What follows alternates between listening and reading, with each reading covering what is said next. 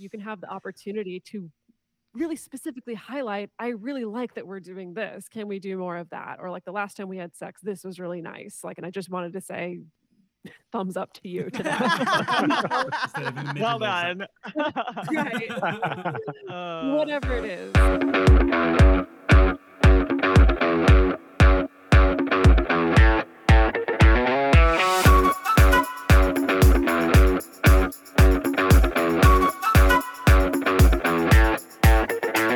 Hello, listeners. Hello. How are you, Siobhan?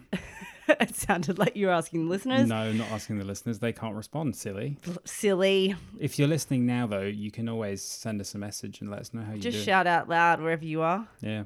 Yeah. Yeah. Well, yeah, maybe we'll hear you. But we could discover that we live next door to a listener and Could didn't you even realise imagine it. how funny? I would die. That'd be funny. Hysterical. I'm well, thanks. How are you? I'm good. As if we haven't spoken today already. I feel like we haven't. You've been at work. I have I've been. I've been wandering London, as usual. Oh, funny. I'm Devo because today we don't have any parish notices, but I just wanted to say parish notices for the third week running. So I Yeah. just wanted to say we don't have any parish notices. We don't, but we do. We do have one. We have a really good episode because we've got some awesome guests in the form of one of probably the biggest non-monogamy podcast out there, Multiamory. Yes. Amazing. Can't wait to talk with those guys. But before that, we've also had a little bit of customer feedback. No, Customer feedback. listener. We've had a listener email in.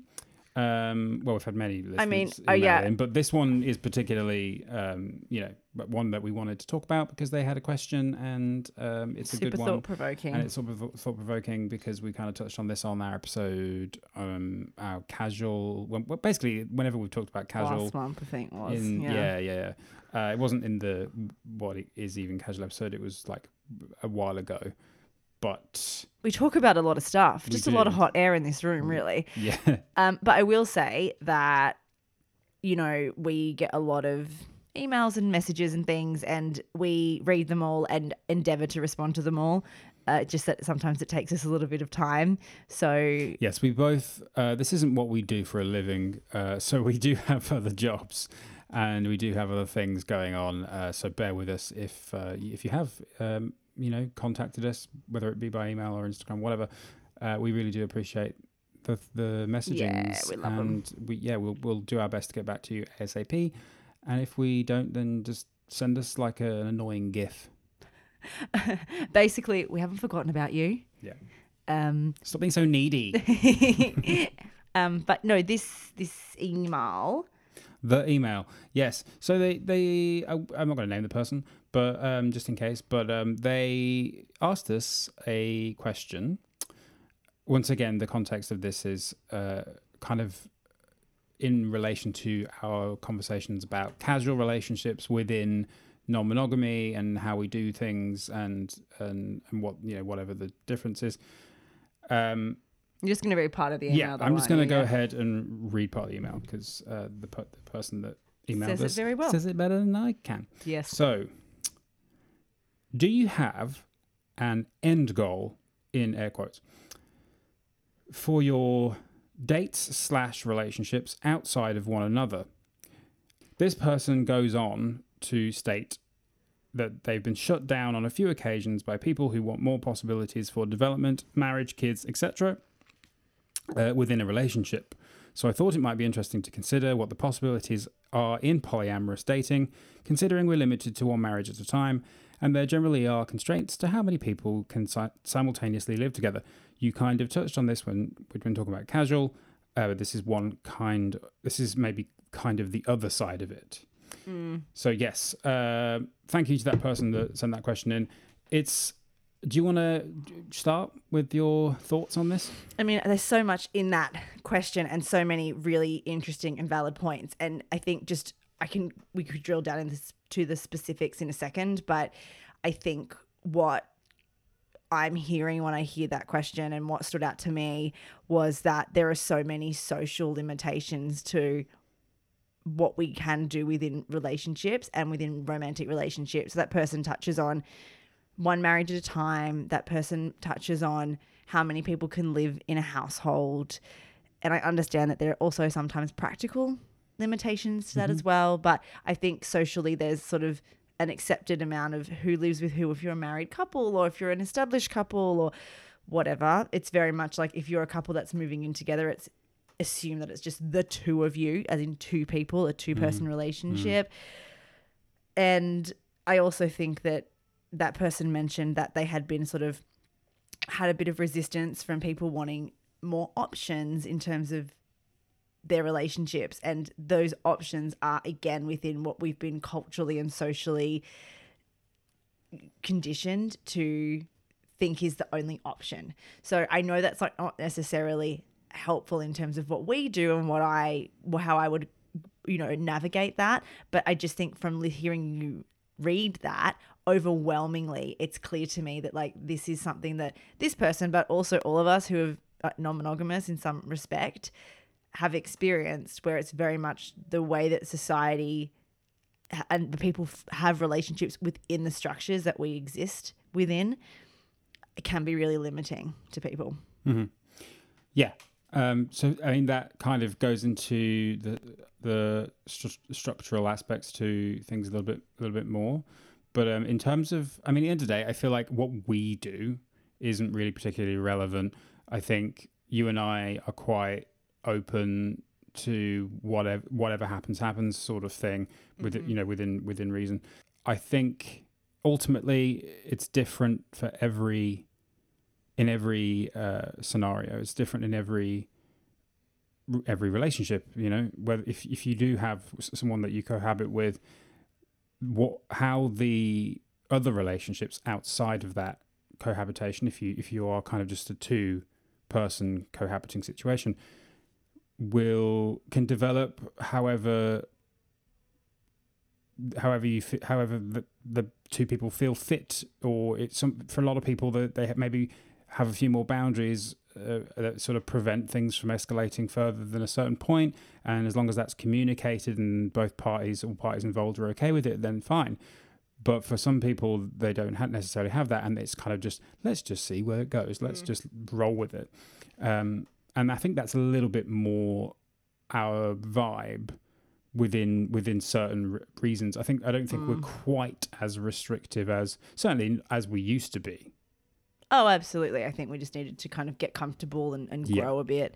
Yeah. But what would your answer to that first question that person asked there about, do you have an end goal for your dates and relationships?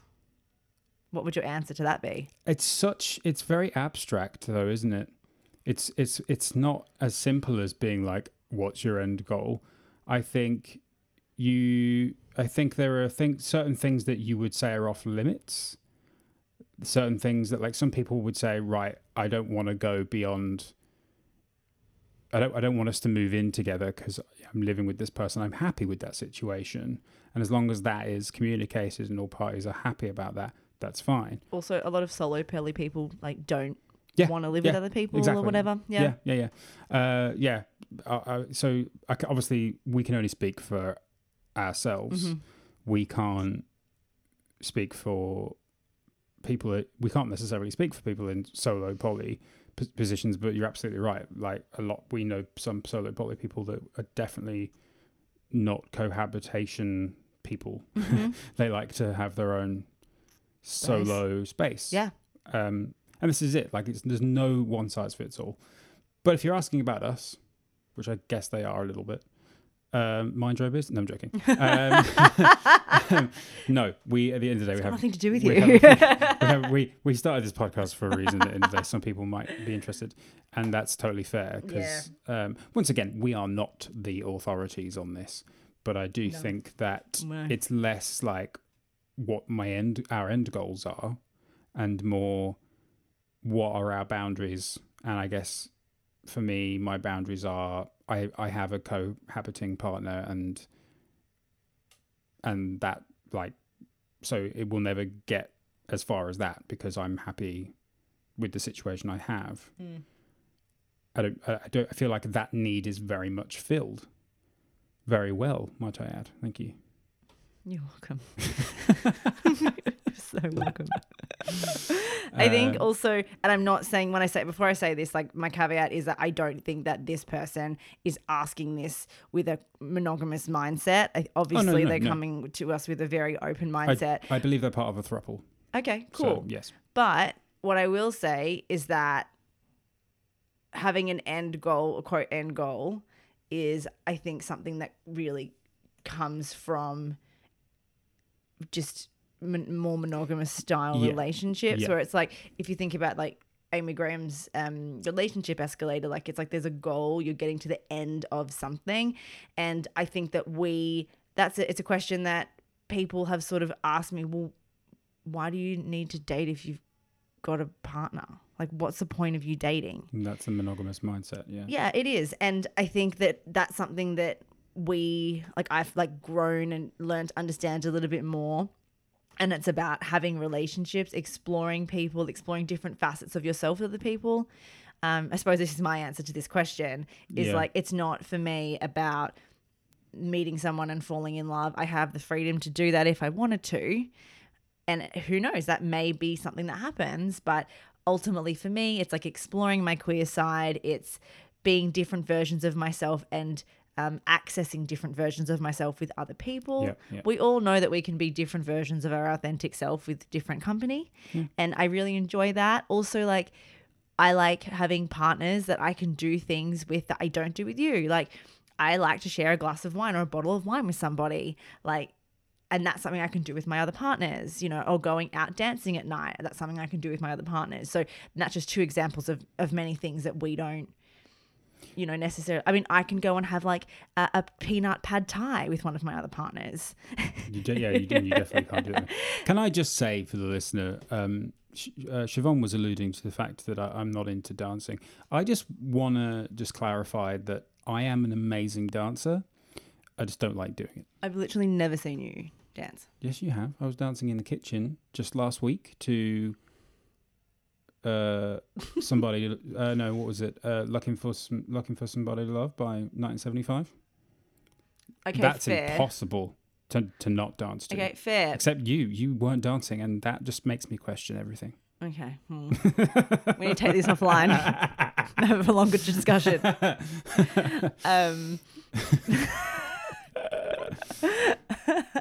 But yeah, I think my end goal is to find somebody to dance with. I think you want to dance with somebody. Yes, who loves me. I would remove end in that question and just say, what's my goal? And my goal is all the things I've just mentioned. I don't really have an end goal, but at the same time, you know, that not a lot of people, it's a good question. Like, I mean, have you had situations where you've met somebody and it's been a blocker where they're like, I want to have more with you. I want to have, so what? There's not a possibility of us going on holidays together or you meeting my family. Like, and that's what I think what this person's asking as well is like, so what about if you want to do all of those extra things that we might not necessarily do, but is totally something that other people do? Yeah. Well, this is where it all comes back down to communication, making sure that the person that you're seeing knows all of these things, whether or not you're going to be open to that or whether or not you will, whether or not there may be some more, I guess, more conventional escalation. Yeah. If that's what they're looking for, then maybe they're not right for well, you know, if you're not looking for that, they're not going to be right for you, are they? Absolutely. But also, just I think you touched on something that I can't believe I didn't when I actually thought about the answer to this question, which is... I mean, obviously I am. which is, you complete me. No, I'm joking. Christ. Tom Cruise, step away. That is terrible. Anyway, which is the growth aspect to, a lot of non-monogamous relationships. It's about experiencing things differently with a different person and maybe learning more about yourself from that and whilst also helping others learn about themselves along the way. It's all about reciprocation. It needs to be, is everyone getting fulfilled and filled or filling, depending on the situation. But you get where I'm coming from, jokes aside. So that's the end goal, really. Yeah. Do you stand to grow and have a fulfilling experience and provide a fulfilling experience in whatever it is that you're doing, whether that's moving in with someone or going away on a holiday with someone or just coasting along and just kind of hanging out and, I don't know, having sex or not having sex, equally as important in some cases. Mm-hmm. So like that's the end goal. I guess it's for me, end goal or goal maybe is a little bit too binary thinking for me. Yeah, fair. Because the goal could be a spectrum of things that are quite abstract, and that's what I meant when I said it's quite abstract, because it's like, well, you know you're meeting your goals when you feel it. Sometimes goals are a feeling rather than a absolutely quantifiable or a qualifiable thing. Yeah, that's so true. Yeah. Yeah, and I think I'll just add one more thing to that before we go to the interview, is that in my experience, often the people that I have had relationships with are the ones who are doing similar stuff to me. And that's not a hard and fast rule, obviously, but I have found that people who had a similar relationship structure, maybe had like a cohabitating partner like we are, and like weren't, and then were looking for similar things like to me, it was working well because they had a similar situation outside of me.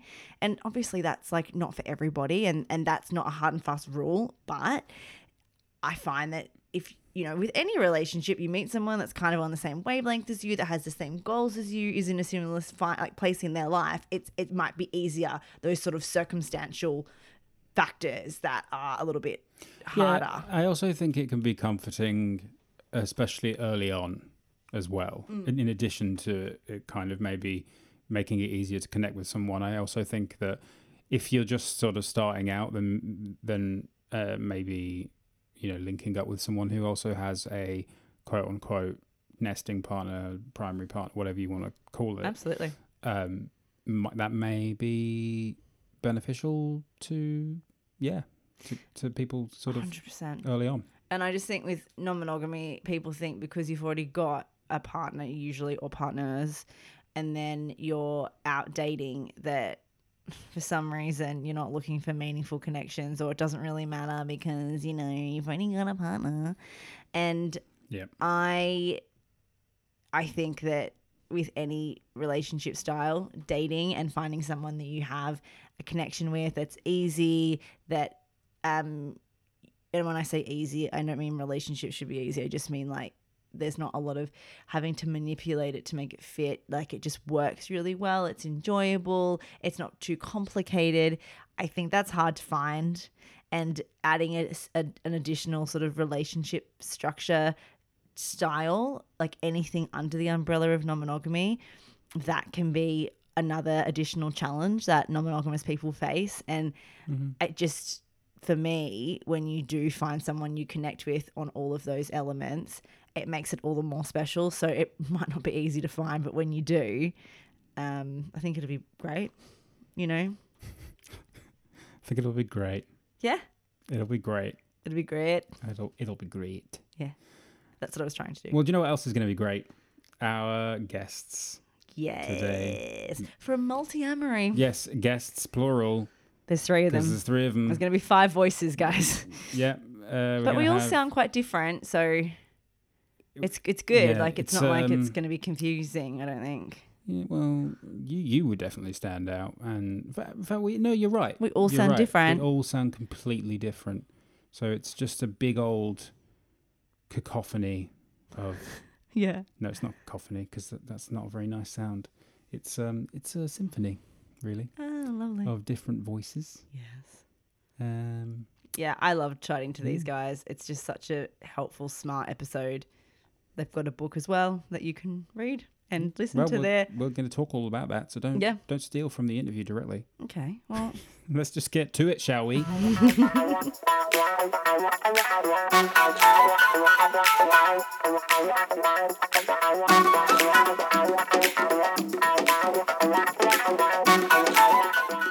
So we're so excited to welcome today's guest to the Poly Podcast. They are the trio behind the Multiamory podcast, which has a catalogue of hundreds and hundreds of episodes.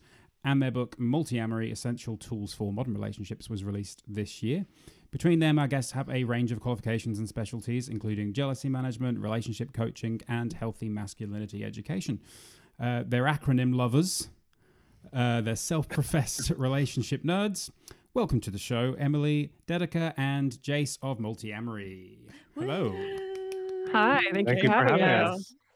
I actually said to Rich before we started this episode, I said, I wonder whether they refer to themselves as JED, like, because they love an acronym. That's funny. We do. Yes. Sometimes that does come up in various ways where it's JED. Yes. Yeah. I did have a couple in my head, but I thought JED makes most sense to me. Well, the other one was Dej. Which is harder to say. Or edged. Or J. Just doesn't sound as good. So, Jed. But as we mentioned in the short intro there, you know, you guys are the hosts of a really well-known, very popular podcast. You've got a book of the same name, Multiamory, that has come out this year. How did this all start? We'd love like a very sort of brief background about how you came to be Multiamory and how it became the show and the book that we all know and love. Gosh, the full origin story. Just to talk about it very briefly, I mean, Jason and I were in a monogamous relationship for a couple years, and we, broke up for a short period of time. And once we kind of reconciled and came back together, we decided something is missing a bit where we want to see what else is out there. I was very young at the time, and I was like, I'm interested in dating other people. He was interested in dating other people. So we decided to open our relationship. Through that, a year, well, I guess like 6 months later, we met Dedeker and her partner over OkCupid. And many things happened, and we sort of became a quad for a period of time. Quads tend to be notoriously unstable, so that relationship sort of imploded. But Jace Dedeker and I were also a triad during that time as well. And during that, we realized there wasn't a lot of information out there for people about non-monogamy. This was back in 2014, and it really just wasn't as accessible and varied as it is now by any means. And so Jace loved podcasts. He was one of, I feel like, the early adopters of podcasts back then. Yeah. And it was like, why don't we make one of these? There was only Polyamory Weekly at the time, which I don't even think is really doing anything anymore. But yeah, it was basically us and them right at the beginning. And so, through that time, our relationship has definitely changed. Jason Dedeker is still together and non-monogamous. I actually am in a monogamous relationship now with a partner that I've had for, it'll be 9 years this year. So Wow. a very long time. And Jason Dedeker are almost at their 10-year anniversary, but they've been non-monogamous the entire time. So it's great to be able to navigate doing the show and have these varying relationships within, I guess, the three of us, because we come from different perspectives. And I hope at least that brings a lot to the show, because not all of us are, of the same mindset or in the same relationship structure. 100%. How much of your own work, or the work that we know, all of the acronyms and all of the tools that you give and you provide for people, how much of that came from your own experiences and the fluidity of the relationships that you've experienced? Well, I would say a lot of them probably came from our own failed experiences, as opposed to, we spontaneously found this tool and tried it and then it fixed all of our problems, right?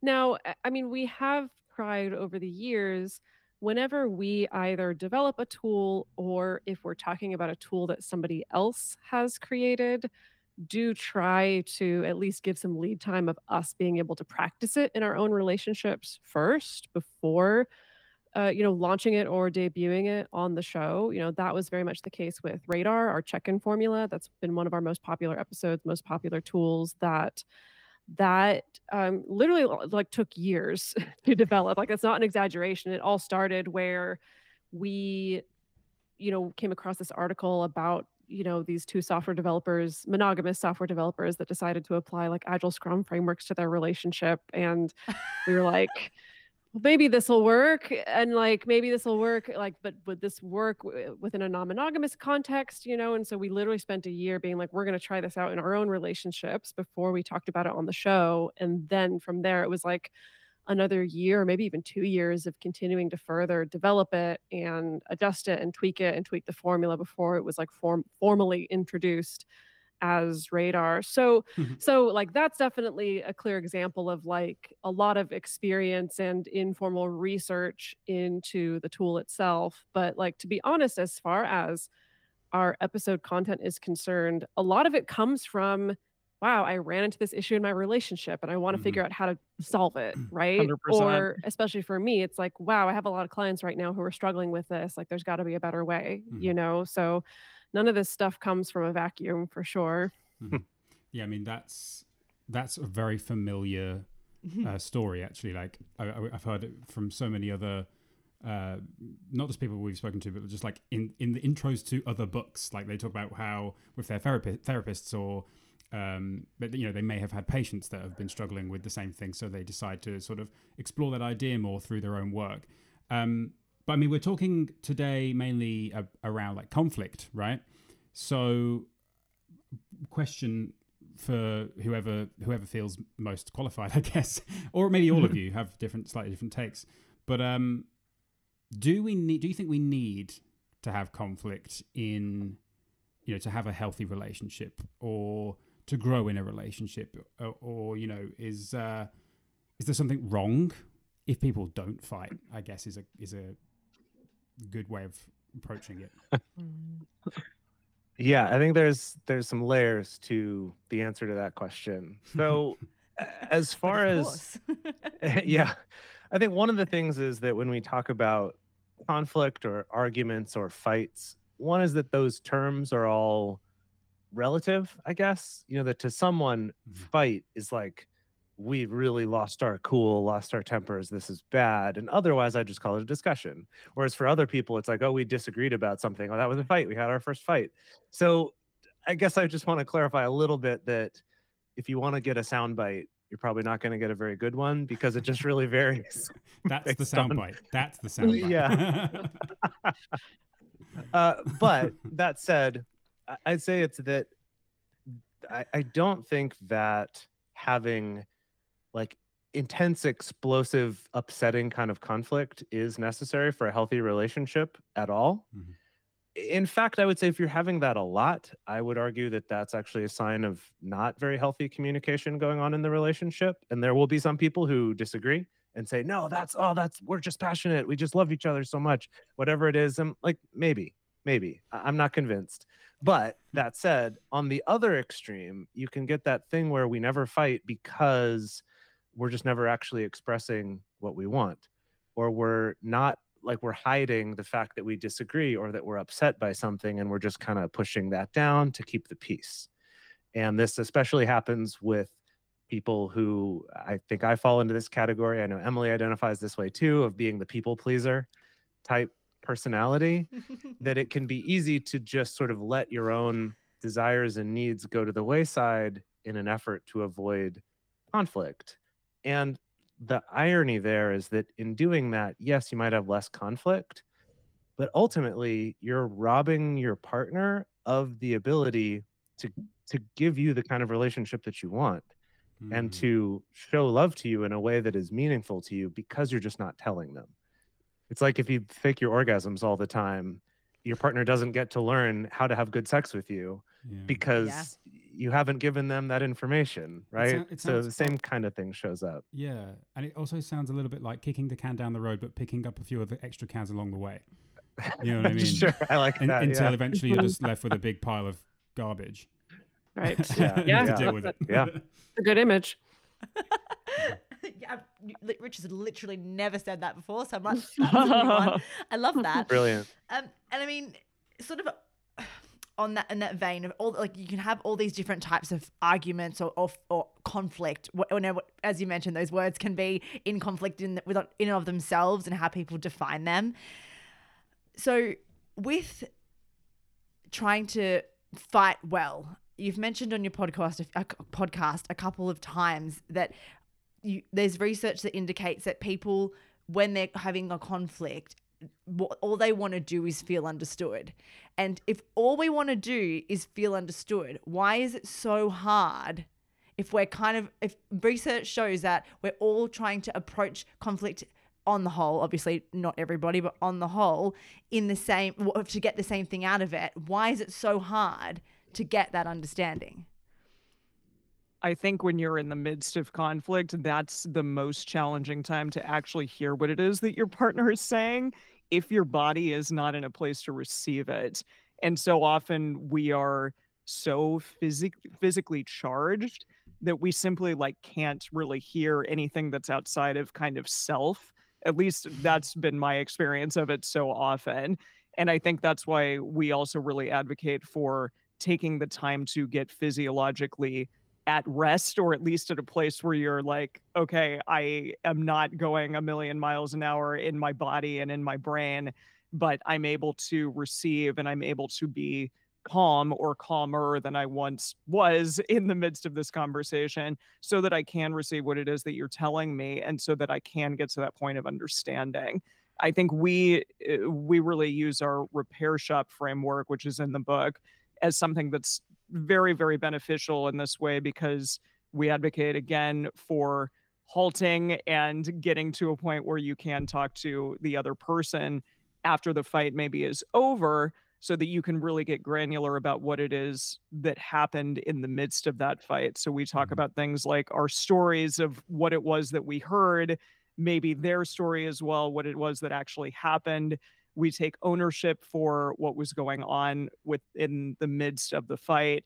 And we also want to talk about what happened before, in our past, and our history about the things that were going on in the fight as well. What maybe occurred that triggered a memory or triggered a feeling that caused you to be really upset, for example.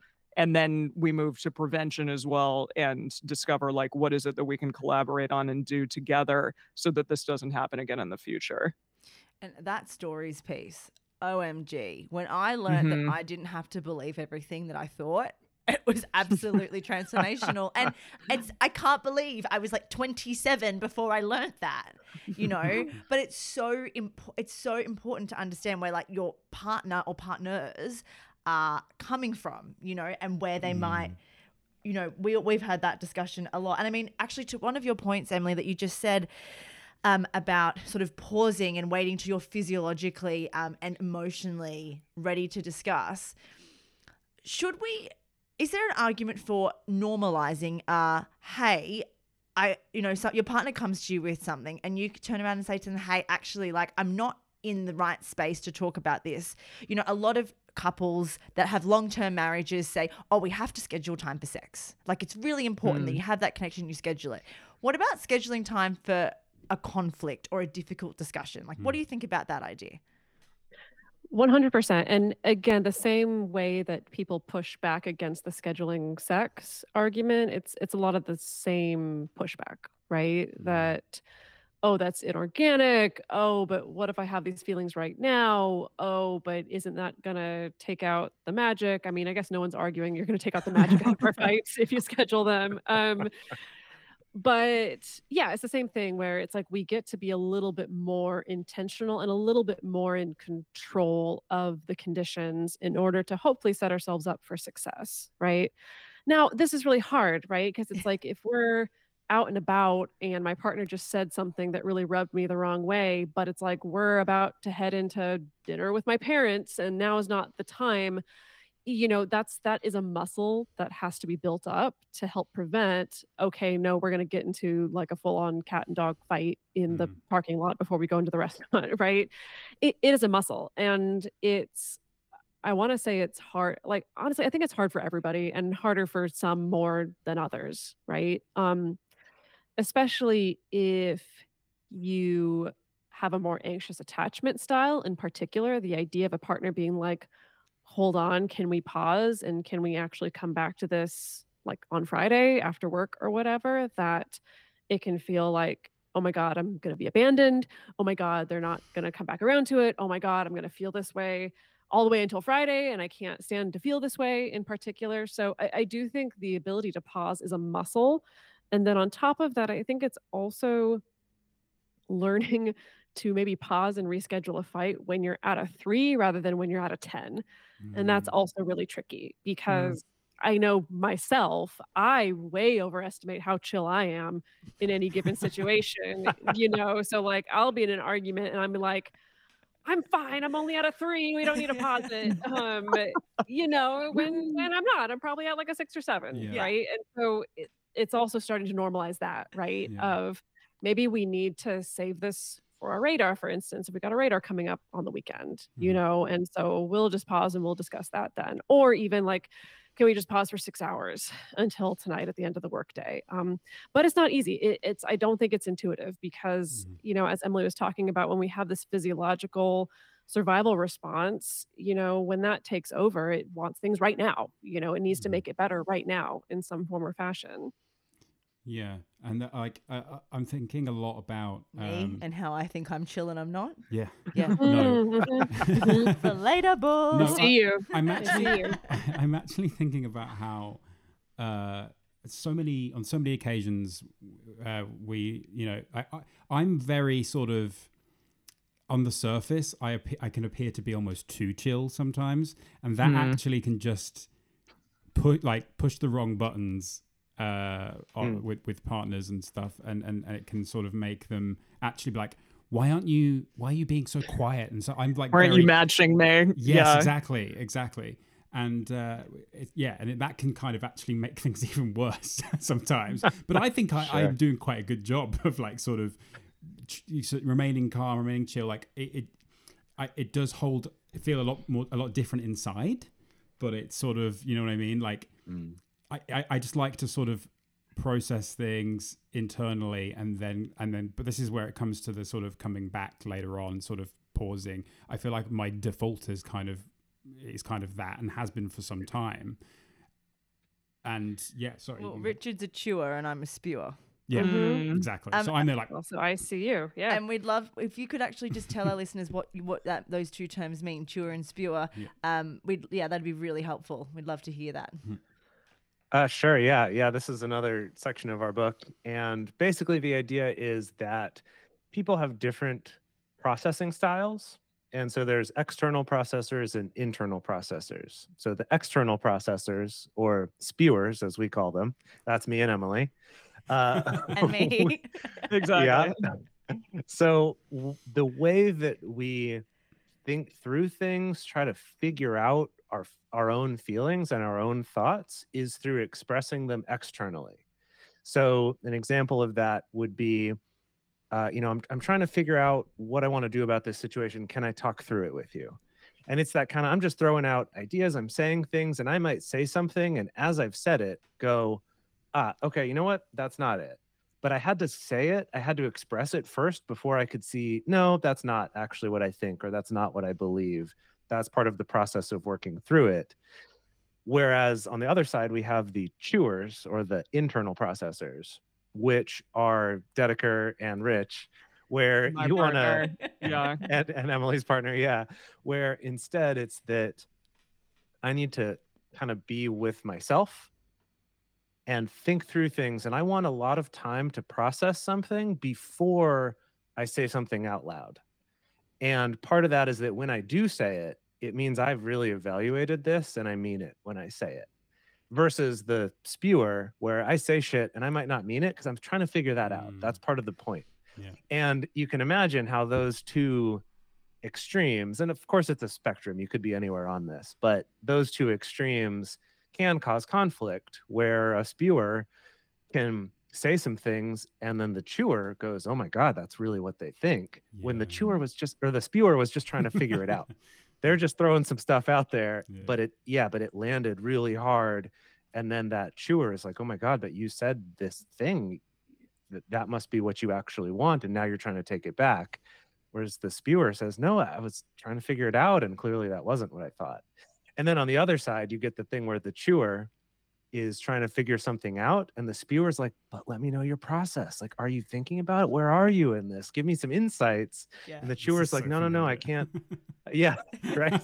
Mhm.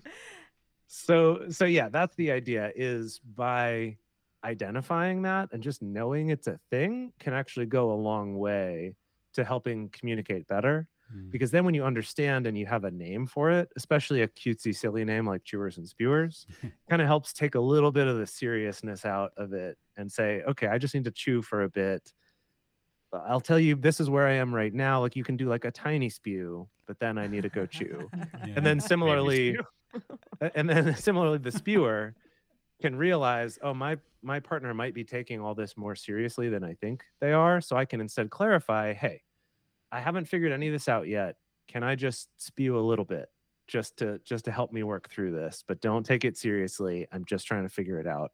Like, just being able to talk like that and meta communicate, communicate about your communication, goes a long way in avoiding those things just immediately getting into fights and upset feelings. Mm. Well, just a quick one for the listener. If you're eating a meal while you're listening to this episode, we apologize. We will at the top of this episode we'll put in a little Content disclaimer. warning. Disclaimer, sure. So there's so much we say the word spew several thousand times. Uh-huh. Yeah. But no, back to on a more serious note, as well as being chewers and spewers, I am very much, as we've established, a chewer. But what I find can happen sometimes is if let's say Siobhan is spewing particularly hard, I can kind of let a little bit of spew out, and then I end up saying something that kind of maybe inflames the situation, or maybe I haven't had a chance to collect my thoughts properly on it yet, so I end up saying something that isn't quite right, and I guess you kind of become a mini spewer or an intermittent spewer as well, and I think that's just interesting because you said it's like a spectrum, right? And that's very much true of us, I think. It's I mean, there's so much talk of love languages, since in the modern, the sort of lexicon, everyone's talking about love languages and how do you express love. And I've done a quiz as well about like my apology language. Like, who doesn't love one of those, right? Mhm. But like, it's in your book, and we've sort of just touched on this now. There's also like these different communication languages. There's different like dynamics between partners and chewers and spewers. But then there's also many, like, researchers have broken them down into many millions of categories as well. And I mean, why is it so important that we take the time to investigate not only our partner's styles, but also our own style? Like, why is that so important? How can that improve our conflict resolution? Yeah, so I think what's been beautiful, I think the past 5 to 10 years or so, is we've seen this explosion of people who are curious about these things, about themselves, right? Curious about how to make their relationships work, curious how to communicate better, curious about their own attachment styles, all of these things. Uh, the dark side of that can be we can get a little fixated on some of these labels, and we can get a little fixated on, oh, this is just the way I am. And so that's sort of a blanket excuse for any bad behavior, Yeah. right? I'm anxious attached. That's how I am. And so you're just always going to expect that I'm going to have this really clingy behavior or this really manipulative behavior, or, oh, I'm avoidant attachment. So you just have to learn to expect that I'm going to be cold and detached or pull away from you, right? And I think that's not really the point of this exploration and this research. I think the point of having this self knowledge is so you know what you're bringing along with you to a relationship, and you can know how this can show up as an obstacle and also how you can get around that, right? Because in any relationship, there's going to be a little bit of a meeting of the minds. There's going to be a little bit of us forging the sort of the middle path together in the relationship.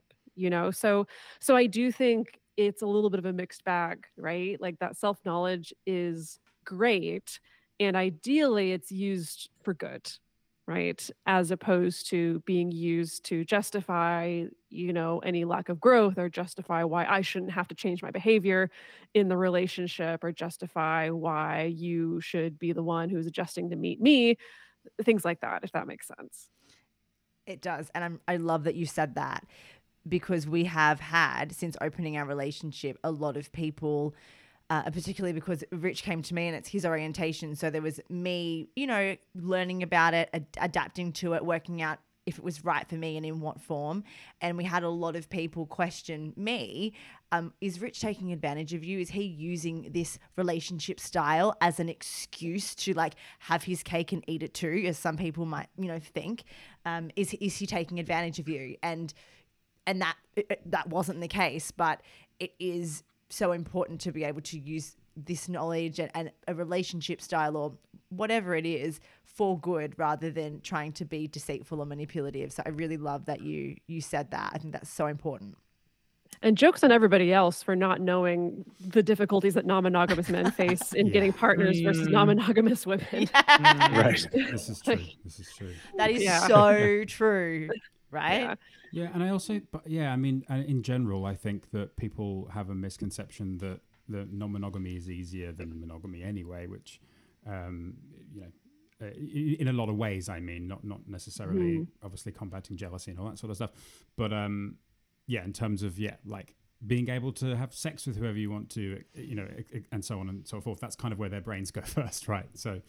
Right. But we've discussed a little bit about you mentioned the repair system.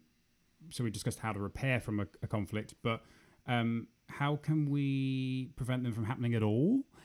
And more importantly, should we be trying to prevent them from happening at all? And I know that you have once again the acronym comes up.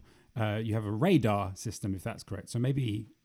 That I'm sure that will come up. Love this idea of having an intentional check-in. It is so helpful, because one of my big fears in relationships is, well, we'll be together, and then, well, what's going to happen? And we'll get complacent, and you become close with this person, and there's that trope of the husband or the wife or whoever lets themselves go. And I just love how you can be intentional about that. So yeah, we'd love you to tell us about radar, and also tell us, should we be avoiding conflict? Yeah. So as I previewed a little bit earlier, it came out of this Agile Scrum framework, which, Agile Scrum is almost like a project management framework that came out of software and tech. Yeah. And I promise it's more exciting than it sounds. Everyone tends to turn off a little bit when I say that. But the whole point was we're going to create a framework for projects that are always ongoing. It's because like in software and tech development, it's a little bit different from like, okay, we make a product and then we ship with the product and then we're done. We move on to the next one. Like it's more that many, many different processes need to happen at once and they're ongoing, much like a relationship. That it's not quite great. We get together and then we're done, or we got married and then we're done. We figured it out, that life happens and we evolve and we change and our circumstances change. And so we need a process for being able to maintain those open channels of communication and make sure that, the ship is going the direction that we want the ship to go instead of just kind of being blown about by the wind and the waves. And so, radar is an acronym that stands for review, agree the agenda, discuss, action points, and reconnect. And so the idea is that in some kind of regular time frame, so we usually encourage people to do once a month. Some people may do biweekly, some people may do quarterly, it just kind of depends on what's right for you and your schedule. But once a month, you sit down and you go through this 5-step framework where you review what happened in our lives in the last month or so, whether it's stuff that happened between us or at our jobs or with our families or the hobbies that we picked up or put down or things like that. And then we go through a particular agenda. So, as part of developing the tool, we created a standardized list of topics that we do encourage people to go through every single topic, even if it feels like things are good. And so, that includes things like money, sex, family, future plans, quality time, things like that, right? And the idea is, again, that even if things are feeling good, even if there's no problems per se, we're still able to check in on it and talk about it, right? And I think the topic of sex is a really good example of this, that it can be so easy to never really talk about your sex life because you're like, well, I guess it's working, we're enjoying it, and it seems like my partner is enjoying it, and so we don't have to talk about it, right? And, like, maybe that's fine for some folks, but you rob yourself of, you know, a nice convenient opportunity to bring up things like, "Hey, have you thought about trying this? Can we try experimenting with this?" Like, an opportunity to have that conversation, not when you're springing it on your partner when they're about to orgasm necessarily, right? Um, Jeez. or and even if there isn't anything there, it's like you can have the opportunity to really specifically highlight, "I really like that we're doing this. Can we do more of that?" Or like, "The last time we had sex, this was really nice." Like, and I just wanted to say thumbs up to you to that. Instead of in the Well middle of done. Right. Uh, Whatever it is, Yeah. right? And Yeah. and so the idea is you go through this agenda, and of course you add any agenda items that are relevant to you in your relationship. You discuss it.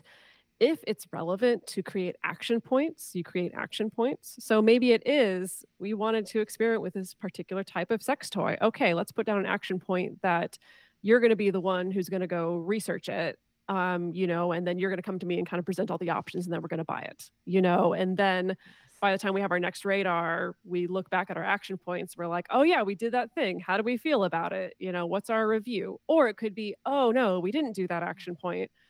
Why was that? Like, was it we just got too busy? Was it we kind of lost enthusiasm for the idea once the reality of it hit us, and like, do we need to keep this action point around or whatever, right? And then we close things out with the reconnect step. The whole point of that being that it's a little bit of a reward for getting through what can be hard work, right? Like, it can be hard to go from talking about how great our sex life to talking about how stressed we are about money in one conversation. And the whole point is to sort of close this loop so that we know, okay, even, we've sat down, we've dedicated this intentional time to our relationship. And maybe it was hard, maybe it was easy, but like it's all in service of our connection and our connection feeling good. And so this is how we're going to connect. With either touch, or it could be sex, or it could be we're going to finally crack into that board game, or we're going to take ourselves out to our favorite bar, or whatever it is, right? And again, to start to build up that association that the check-in, the relationship talk doesn't have to be a terrifying slog. It can actually be something we look forward to. I think in talking about conflict, the problem with never having conflict or never being intentional about the relationship is that sometimes you can get really complacent about it. And instead of coming together to be intentional and speak about, like, hey, these are things that I think we could be doing better, we just avoid each other and the possibility of what can be better in the relationship in order to not engage in conflict. And so that's what's so great about radar is that even if you have a tendency to do that, and I know I'm definitely somebody who does, who doesn't want to engage in conflict just because it's challenging for me and I don't enjoy being in that state. It's nice to be able to have sort of a safe container and a safe time with your partner to be like, hey, I don't want to fight with you, but I want to talk about things that I think maybe we could be doing better or celebrate the things that we already are doing really well. So I think it's just such an important tool to be able to give yourself the gift of putting that amazing time together to make the relationship stronger than it even already is. And one little thing I want to add to go back to Rich, your question about should we be working toward avoiding conflict at all, Yes. is that I've found that doing radars doesn't make conflict go away, but it does make a lot of things that could have been a bigger conflict into a much easier, much more manageable thing. So an example of that is there was a time where Dedeker did something that upset me. I honestly don't remember what it was.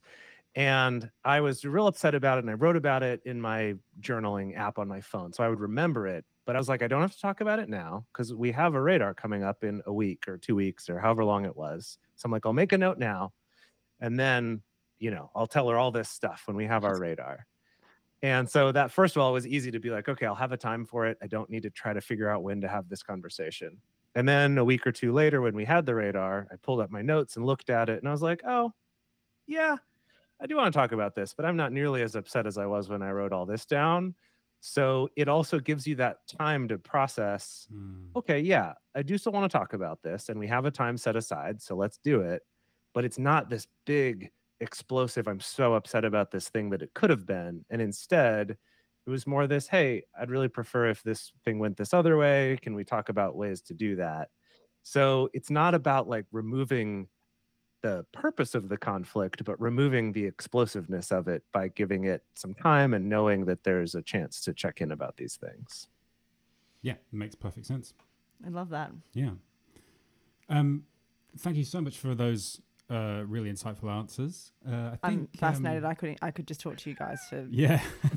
Or we'll just jump on a call when we've had a fight. And I'm joking. There you go. But we'd love to, just to finish off this episode, ask you put a few scenarios to you and maybe get your insights on those in what we will be calling conflict of the week. Yeah, we'll I don't really know. We haven't got a name for it yet. But the idea is that it's a bit of a game, sort of quick fiery. We call it a medium fire because it's At the very quickest. But yeah, we don't want it to be. Don't drone on for hours, guys. No, I'm joking. No, they're meant to be sort of a little bit snappier. But yeah, so we've got a couple of scenarios we're going to go through just to finish off.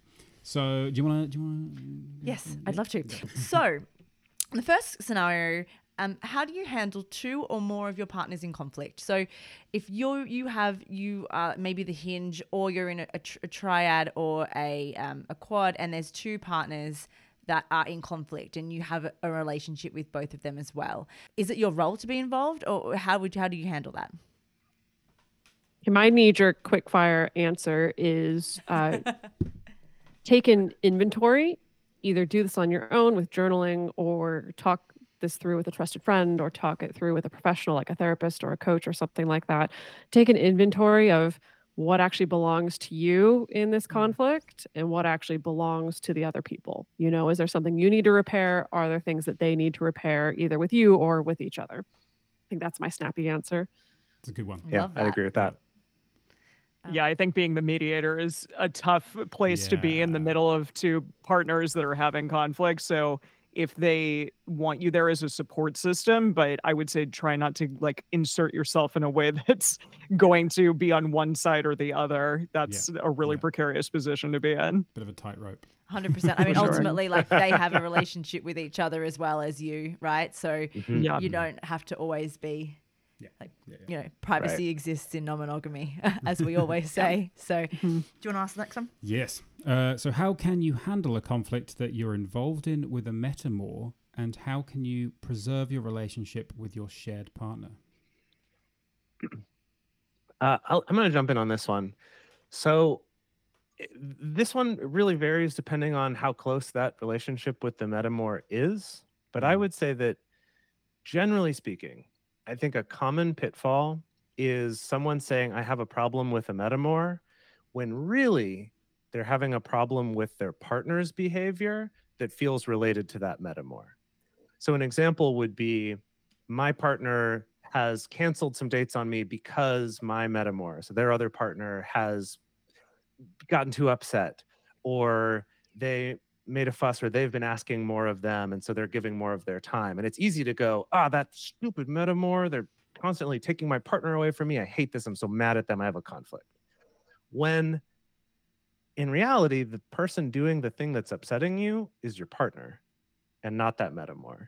So I would say that's the first thing, is just really getting aware of that fact and realizing that, if this is actually direct conflict with my metamor, like they said something to me that upset me or something, that's a thing for you two to resolve between you. But I just find that 90% of the time when people have conflicts with a metamor, it's really because of something their shared partner is doing. And to try to focus on what's the behavior, what's the thing that's upsetting me that my partner's doing, will get you much farther and be less likely to cause your partner to be caught in this. Oh no, my two partners each want this different thing, and they're both yelling at that, telling me that the other one is bad or something like that, which isn't helpful for anyone. Yeah, and I suppose that sort of that take as well. If you're the partner with the shared part, the partners that are in conflict, then they're metamors and you're sort of the hinge potentially. Again, if there's a lot of problems coming up, again, addressing the relationship that you've got with each of those individual people about why there seems to be so much anger or frustration about the other partner, sort of can work backwards that way as well, right? Yeah, and again, as much as you can, try not to take sides if you are that hinge, because that can be challenging. But I would say also try to refrain from, talking bad about one to the other. And that can happen sometimes, even just to try to make the situation a little bit softer or nicer to the person who you're in front of, for instance. And so I would say, like, really be neutral and understand that they're adults. They can try to resolve the thing that's occurring between the two of them and stay out of it, I would say, as much as you possibly can. I think also if you're the one who's in conflict with your metamor, or even if you just don't like them, remember that this is a situation that we are in human relationships, whether you're monogamous or non-monogamous, Yeah. right? Like Yeah. there are Yes. people attached to your partner that you don't get to choose necessarily. Maybe you find their best friend from college obnoxious. Maybe you get, their mother really gets under your nerves, right? And you have to evaluate how to maintain that relationship in such a way that you're not alienating the person that you both love, right? In Yeah. some form or fashion. And so that can look many different ways. Like it could be, with this, the case of the super obnoxious best friend, it could just be like, I don't want to hang out with the two of you, right? So when you go and get beers, I'm not going to join you. That's all. But like go and get beers, sure. All the way up to, okay, yeah, sure, your mother annoys me, but I can still be cordial with her and kind with her when we interact at family gatherings or stuff like that. And it's kind of the same with metamors, that there's a wide variety of tactics that are actually already pretty well socialized into us for being able to maintain a relationship, even when the person connected to our partner we don't really like so much. So well said. That's so true. I love that. Well, guys, it's been a pleasure to talk It's to been the so three lovely of to you. meet you guys. Really, it's been fantastic. Can you quickly plug yourself? This is your chance. Quick now. No. Yes. Where can people find you? Where can people find you? And yeah. Yeah, so you can find us Multiamory Podcast on our website. You can find us on any podcast player out there in the world. We also have our book, Multiamory Essential Tools for Modern Relationships, that came out this May. So that's available on Amazon, Barnes & Noble. You can also go to multiamory.com/book and find out more about that. And then we're at Multiamory_podcast on Threads and Instagram, and then Multiamory everywhere else. So come and find us. Brilliant. Check it out, guys. It's been the book. I can't recommend it enough. Get it. Read Thank it. you. Take notes. Thank you. Thank you. And you can find us on the internet as well. Please subscribe, rate, and review. We love 5-star reviews. They're our favorites. So if you could just include those, that'd be great. For both us and Multiamory. Yes, for everyone on this, for everyone in this scenario. You can also find us. You can find us on social media. Obviously, we are at Poly_podcast on both Instagram and Twitter and Threads. Because we're high tech and with all the kids, Right. Yeah. And yes, I'm still calling it Twitter. We also have a website. We are the-poly-podcast.captivate.fm, and you can email us at podcastthepoly@gmail.com. Thank you, everybody so from much. Multiamory. Dedica, Emily, and Jace, it's been an absolute pleasure. We really appreciate you joining us today. Until next time. See you soon. See you soon. Bye. Thank you. Bye. Thank you.